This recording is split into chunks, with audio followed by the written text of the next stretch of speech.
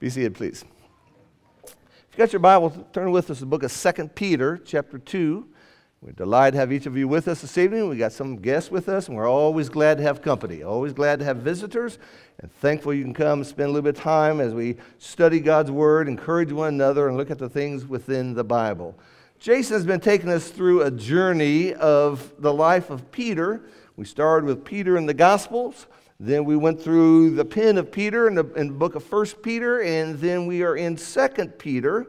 And Jason was called away to go to a funeral, so to the best of my ability, I'm going to try to keep that rhythm going here and try to keep talking about these things. So we're going to be in the book of 2 Peter chapter 2 this evening.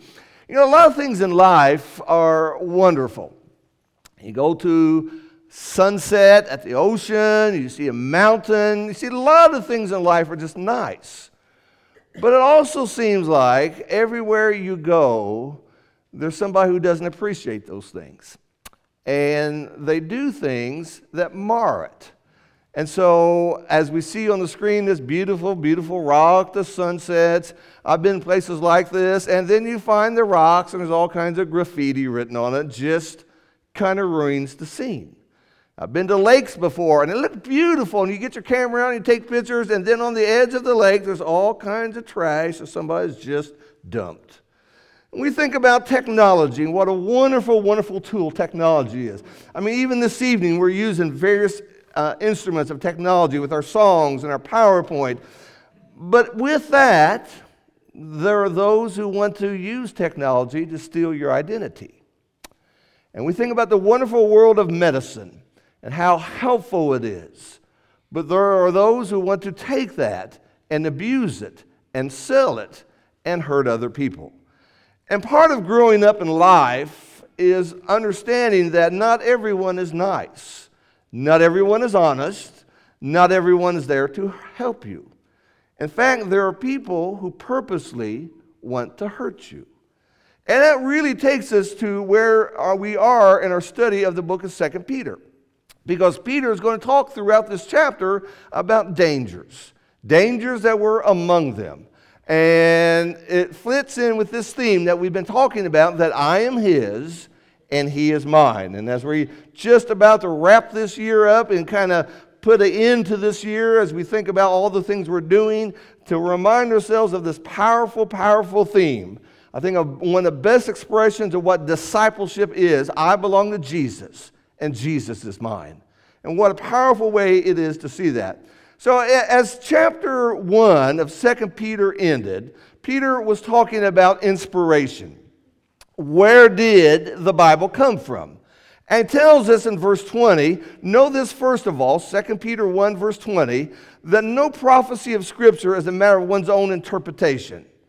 Now, we've heard that phrase a lot of times, sometimes in a discussion with somebody, and we come to a crossroads where I don't see what you see, and you don't see what I see, and the conversation ends by saying, well, that's your interpretation, that's my interpretation. That's not what Peter is saying here. Peter's talking about origin. Where did the Bible come from? And so, know this first of all, that no prophecy of Scripture was made up by man. Peter didn't sit down and think, this would be a good thing to write. Ezekiel didn't say, let me talk about all these kind of wild visions I'm having in my dreams. For no prophecy, verse 21, was ever made by an act of human will, but men moved by the Holy Spirit spoke from God. And we remember, as the Bible was written, that there was no chapter breaks. That was put in years later for our convenience. And so as chapter 2 begins, immediately he talks about those who are speaking their own message. Those who are not speaking as they were moved by God. Those who have their own agenda. So chapter 2 begins by saying, but false prophets also rose among the people, just as there will be false teachers among you who secretly introduce destructive heresies, even denying the master who brought them, bringing swift destructions upon themselves. And many will follow their sensuality, and because of them the way of truth will be maligned. And in their greed they will exploit you with false words. Their judgment from long ago is not idle, and their destruction is not asleep. So just as he ended this beautiful picture about the Word of God, the Word of God comes from God. It is the mind of God. There are those who have their own ideas. There are those who teach things as if they were from God, and they're not. And so he begins by reminding us that Satan has two major weapons. We remember all the way back in the first part of 1 Peter chapter 5, verse 8, he warns us to be alert. Your adversary, the devil, prowls about like a roaring lion. And the devil really has two major weapons he uses. The first is temptation. Just the dangling of the carrot in front of our eyes of something that is wrong. Do not eat forbidden fruit, but we like forbidden fruit. And that's one of the devil's avenues. The other avenue, which this chapter is going to deal with, is the idea of error. And error is something that really is very subtle because everyone thinks that there's a sense of security. They think they're following what is right, even though they're not. And so this chapter begins by talking about the past tense. He says, but false prophets also arose among the people. And let's go back to the book of Deuteronomy to begin with. And I've got some passages from the prophets I want to share with you. But back in Deuteronomy 18, Moses here was talking to the people about coming to the new land. And he says in Deuteronomy 18, verse 20, but the prophet who speaks a word presumptuously in my name, which I have not commanded him to speak, which he speaks in the name of other gods, that prophet shall die. You may say in your heart, how will we know the word which the Lord has not spoken? When a prophet speaks in the name of the Lord, if the thing does not come about or come true, then that thing is not what the Lord has spoken. The prophet has spoken it presumptuously, you shall not be afraid of him. So Moses here is given a little test. And all along, from the days of Israel on forward, there have been those who have taught things that simply were not correct. Here in Isaiah chapter 5, woe to those who call evil good and good evil. That could just be on the nightly news today. That could come straight from our newspapers today.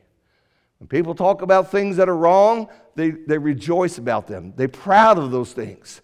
Who substitute darkness for light, light for darkness. Who substitute bitter for sweet and sweet for bitter. Prophet Jeremiah would say, and they have healed the brokenness of my people superficially, saying, peace, peace, but there is no peace.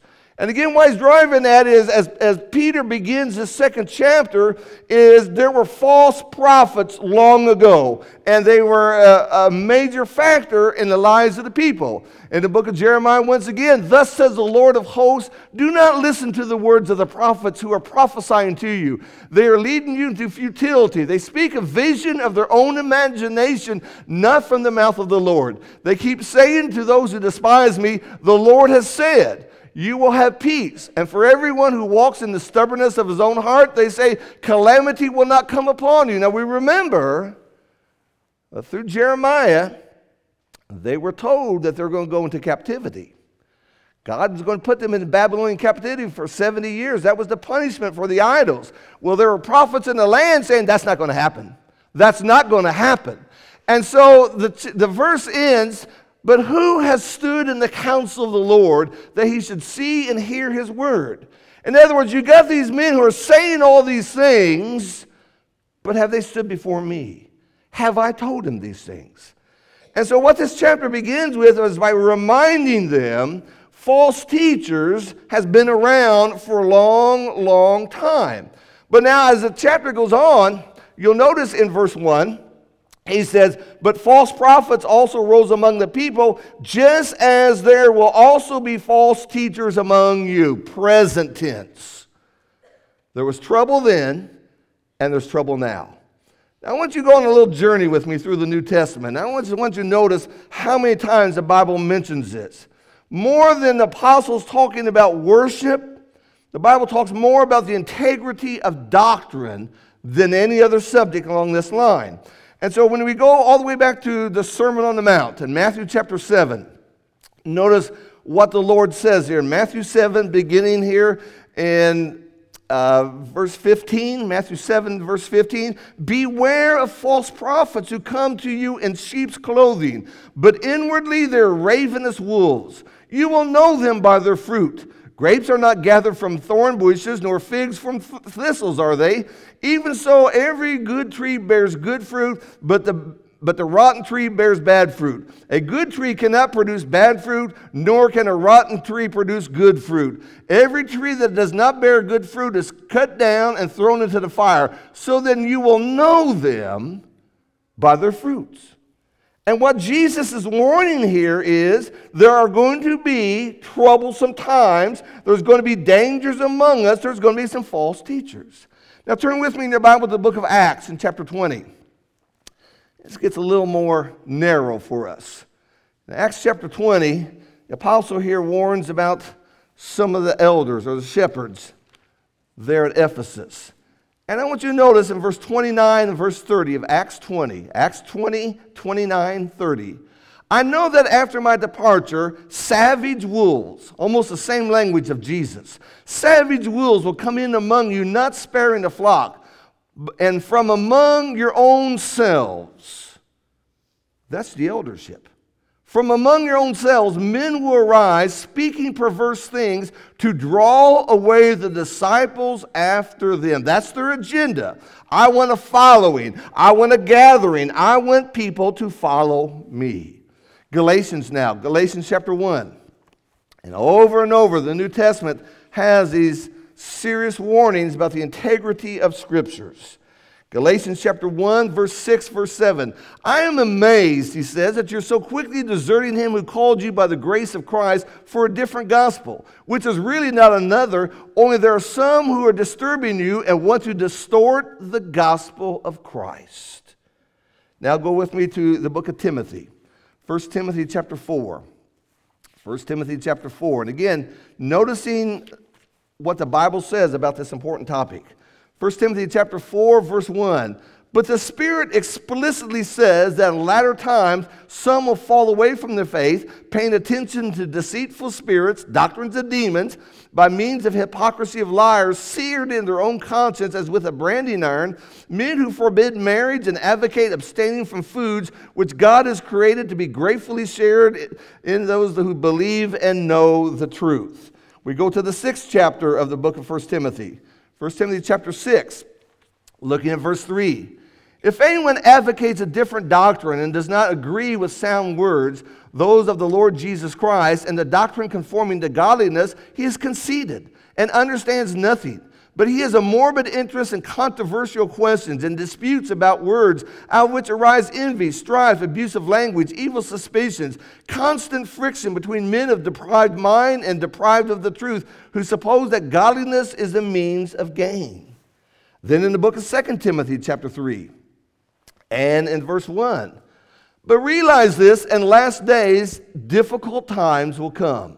For men will be lovers of self, lovers of money, boastful, arrogant, revilers, disobedient to parents, ungrateful, unholy, unloving, irreconcilable, malicious gossips, without self-control, brutal, haters of good, treacherous, reckless, conceited, lovers of pleasure rather than lovers of God, holding to a form of godliness, although they've denied his power, and avoid such men as these. For among them are those who enter into households and captivate weak women weighed down with sins, led on by various impulses, always learning and never able to come to the knowledge of the truth. And then if you go with me to the first chapter of Titus, Titus chapter 1, right after he lists what we call the characteristics of shepherds, he says in verse 10 and verse 11 of Titus 1, for there are many rebellious men, empty talkers and deceivers, especially those of the circumcision, who must be silenced because they're upsetting whole families, teaching things they should not teach for the sake of sordid gain. Over and over what we're seeing in this picture, God has said in the old days, there are people who are saying things that I didn't say. God says, but I didn't say those things. And Peter saying, in your time, false teachers will arise. And so this is a concern for us as we think about these things. Now, Peter doesn't specifically tell us what all the details of the false teaching are, but when you go back to 2 Peter chapter 2, and you notice verse 1, we know some things that comes about. He says, first of all, that they're going to introduce things secretly. Secretly introduce destructive heresies, even denying the master who brought them, denying Jesus, destructive heresies. He says in verse 2 that they're going to be led by sensuality. It's a form of sexual sin. Their impulses are going to be governing their spirit and their heart. And then he says in verse 3 that they will exploit you with false words. Verse 18 talks about arrogant words. Verse 19 talks about making promises that they cannot keep. And so as this chapter begins, he's letting them know that these are dangerous times. And we're going to make a bridge to us today as we think about these things. Now, when you go down to verse 4, 5, 6, and 7, we notice what he talks about here. Well, again, we just put a couple other thoughts up here. First of all, when you think about false teaching, they're lookalikes. That's why it's a wolf in sheep clothing. It looks like it's sheep, but it's not. It's really counterfeits. It's close, but it's not the real thing. You go to some places today and they sell these knockoff purses. It's supposed to look like the real deal, but it's not the real deal. And banks sometimes will go through all kinds of efforts to determine whether this is the real dollar bill or a fake dollar bill. And what we're dealing with here is somebody who's claiming to be telling the truth of God, but he's not. Now, beginning with verse 4, what he identifies is God did not spare. He says in verse 4, God did not spare sinful angels. Angels that did not do what was right, God has put them reserved for their punishment. Then he tells us in the days of Noah, God did not spare the civilization other than Noah's immediate family. We see that the world was condemned because of their sin. And then in verse 6, he talks about Sodom and how Sodom was not spared. And God condemned those cities because of their ungodliness. And I think the parallel thought all the way down to the very end of this chapter is God's not going to spare you if you follow something that's not true. Let's read the verses, if you will, verse 20 and 21. He says, for if after they escape the defilements of the world by the knowledge of the Lord and Savior Jesus Christ, they are again entangled in them and overcome, the last state has become worse for them than the first. You got out of the snare of the devil and you let him catch you again. And then he says in verse 21, for it had been better for them not to have known the way of righteousness than having to know it, to turn away from the holy commandment delivered to them. It has happened to them according to the true proverb, a dog returns to its own vomit, and a sow after washing returns to wallowing in the mud. And so here's this idea of escapement and entanglement, clean and unclean. All of that represents what happens when one gets tangled up in things that are not right. The false error of these things. Now, two thoughts I want to share with you here, right here, immediately. There is a popular religious doctrine that's been around for centuries, that once you're saved by God, you cannot be lost.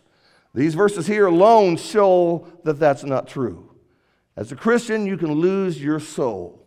If you allow false doctrine into your heart and you start teaching, following, believing things that are not true, practicing things that are not true, it's just like going back to the mud as a washed pig.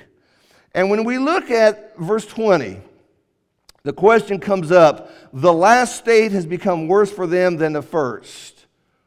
Why? Well, here's why. It's sad to be lost. It's sad to be in hell. But what's worse than that is when you're supposed to be in heaven and you're over here now. You knew what God said. You believed in that. You were baptized and you were cleansed of your sins. But you got caught up in error, believing and practicing some things that are not right. And so here you are. You're a Christian in hell. What could be worse? You don't belong there. And can you imagine another guy beside you just nudging you and say, hey, you were over there. What you doing over here? That's the point Peter's making.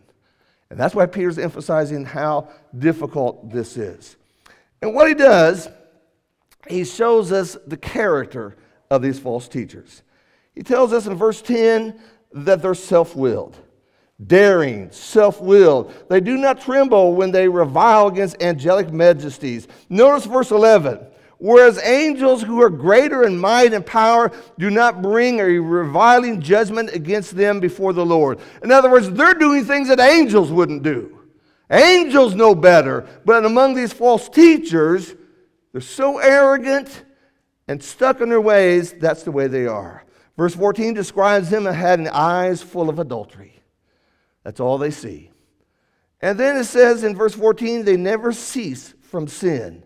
They're like an animal running on instinct, verse 12 describes. And again, in verse 14, their heart is trained in greed. Verse 15 simply says they have forsaken the right way. Now, before we go on to some points of application, you might ask, why would somebody follow somebody like this? Why would somebody get caught up into something that's not true? We need to understand that as the Bible presents what a false teacher is like, these are slick salesmen. These are smooth talkers. These are deceivers. These are people who fool you. And as a result, they get us. Now, I want to be real honest here.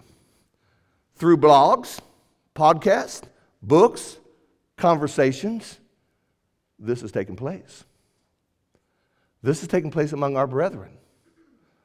There are gospel preachers who we would consider conservative gospel preachers today who say when they pray, they feel the walls shake. Was that biblical? There are those who say Jesus was never tempted. Was that biblical? And yet because they're one of us, because they have a gathering and a following, people kind of follow into this. So as Peter is writing this, he's warning the brethren. He's getting them to see that a long time ago, there was false teachers. Guess what's happening today? There are false teachers. Now, and the things they need to see. Now, as we wrap this up, there's 3 lessons for us. Lesson number 1, Satan is always trying to pull you off the path because he knows what truth is. Romans 1, verse 16, the gospel is the power of God unto salvation. And so he's got to twist that gospel in your mind. He's got to get that off center so you'll leave that path. Jesus would say in John 8, verse 32, you shall know the truth, and the truth shall make you free. And so what God has done for us is he has established a network of defense to help us. He doesn't leave us out there on our own and said, false teachers are coming. Good luck. He has developed a defense system. One of them are shepherds. And as the Bible teaches, they are to feed the flock. They are to watch the flock. And we need to realize and listen to them when they warn us about things, when they encourage us, when they challenge us to step up. We need to see this is something that comes about. Sermons and classes, they're the same thing. They build our faith and they help us become what God wants us to be and to see that value of these things. And then the idea of the God's Word itself. Now what's interesting here, this is not directed to shepherds. This is directed to everyone. Peter's writing to everyone. And what Peter's saying is, you've got to recognize what's right and what's wrong. You got to recognize what's healthy and what's poison. You got to recognize what's truth and what's error. And that's something we've got to ask ourselves. We can't just leave it to the elders to do this. We can't just leave it to the preachers to do this. Please tell me why I'm supposed to believe, and I'll believe it. That's not the biblical answer. Biblical answer is to search the Scriptures daily to see whether these things are so, and to have that heart that I know. Ephesians 5:17 says, do not be unwise, but know the will of God. That's why we have Bible classes. That's why we wear out our Bibles and our sermons, so that we will recognize what is true and what is not true. And so from this, we understand that when it comes to the idea of truth, is that truth never is suffered by questions. Ask the questions. Ask the hard questions. Let me see this. And truth will never suffer at all from that. Truth has never suffered by being investigated. Let's look these things up. Let's consider these things. And the pursuit of evidence and the proof, it never bothers truth. Now, error will run. Error because there is no proof. Because the questions will stop error. Because investigation will show that these things are not true. But we have folks today who are just not satisfied with God's way. They want the church to be more than what God said it was. They want more things to be than what God says. And when someone's heart is not content with God, with what God says, they become the one who's ready for error, and they'll follow that error. So Peter is telling these people, it's coming. But will you be ready for such things? A second thing we notice here is that God will rescue those who have a heart to follow him. Back again to our context in 2 Peter 2, verse 9. Then the Lord knows how to rescue the godly from temptation and to keep the unrighteous under punishment for the day of judgment. In verse 5, he says Noah was preserved. In verse 7, he says Lot was rescued. And God will rescue you if you have the heart to seek and follow his righteousness. You will see through error. You will understand things. I have read multiple times in the book something I'm reading. It just sounds good. And all of a sudden, wait a minute. That statement's not true. And the thing is, could you recognize that? Could you listen to somebody on a podcast and he's just telling you all the great things about God and all the wonderful things, and then there's that statement. You say, well, wait a minute. That just doesn't sound right. I want to look in my Bible. I want to chase that down. I want to consider whether that's true or not.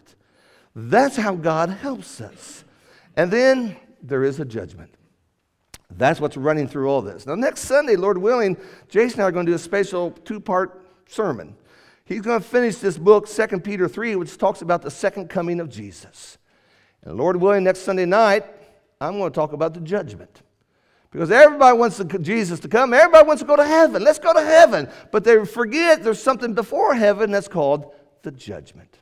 We all shall stand before the throne of God. And that's something, again, that we need to see. And so through all this, what Peter is telling us is that the world is dangerous. Satan is out to get you. Stay close to him. Stay so close to him, you'll be just fine. Now let me wrap this up by reading something from one of my favorite writers. It's called The Real versus the Counterfeit. Real Christianity never flinches at sacrifice. The counterfeit always looks for the bargain counter. Real Christianity is concerned with giving. Counterfeit is only concerned with getting. Real Christianity binds up dirty sores. The counterfeit passes on the other side. Real Christianity is built on conviction. Counterfeit is built on convenience. Real Christianity proceeds by faith. The counterfeit goes by sight. Real Christianity reaches out. The counterfeit always reaches in. Real Christianity goes for broke, while the counterfeit always plays it safe. Real Christianity always bears a cross. The counterfeit just wears a crown. Real Christianity loves in spite of. Counterfeit always loves because of. Real Christianity always dreams big dreams. The counterfeit never dreams at all. Real Christianity lives on the battlefield. The counterfeit stays on the playground. Real Christianity follows Jesus regardless of the cost. The counterfeit follows what's popular and what's easy. Real Christianity believes that faith can move mountains. The counterfeit tries to bulldoze them down. Real Christianity spends its time telling the good news of Jesus Christ. The counterfeit spends time watching the evening news. Real Christianity makes disciples. Counterfeit just makes waves.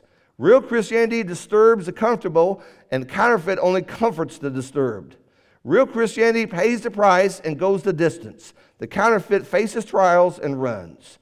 Real Christianity builds character. The counterfeit just builds buildings. Real Christianity never backs down. The counterfeit is in reverse most of the time. Real Christianity is looking for Jesus to come. The counterfeit is just looking for retirement. Peter said, there were false teachers, and there'll be false teachers. But you know what he does? He shows us how we can get through this. We get through this because of God. We get through this because we have the Bible. We get through this because of faith. And so in those times, as in our times, there's all kinds of ideas. Everyone has an opinion. Everyone has a thought about what they ought to do. Everyone has an idea how you can be saved. Everyone has an idea how to grow the church. We must stick with God's way. It is the only way. And so that's our thoughts for us this evening. Again, as we keep walking on through this series here and talking about this idea that we belong to Jesus. I am his and he is mine. This evening, if you want to become a Christian, there's only one way, and that's following God's way. There's not multiple choices. There's not multiple avenues. There's not opinion on the street. Well, I think you can do it this way, and I think you can do it that way. We do it God's way. It is the only way. If we can be of any help to you, won't you come as we stand, as we sing?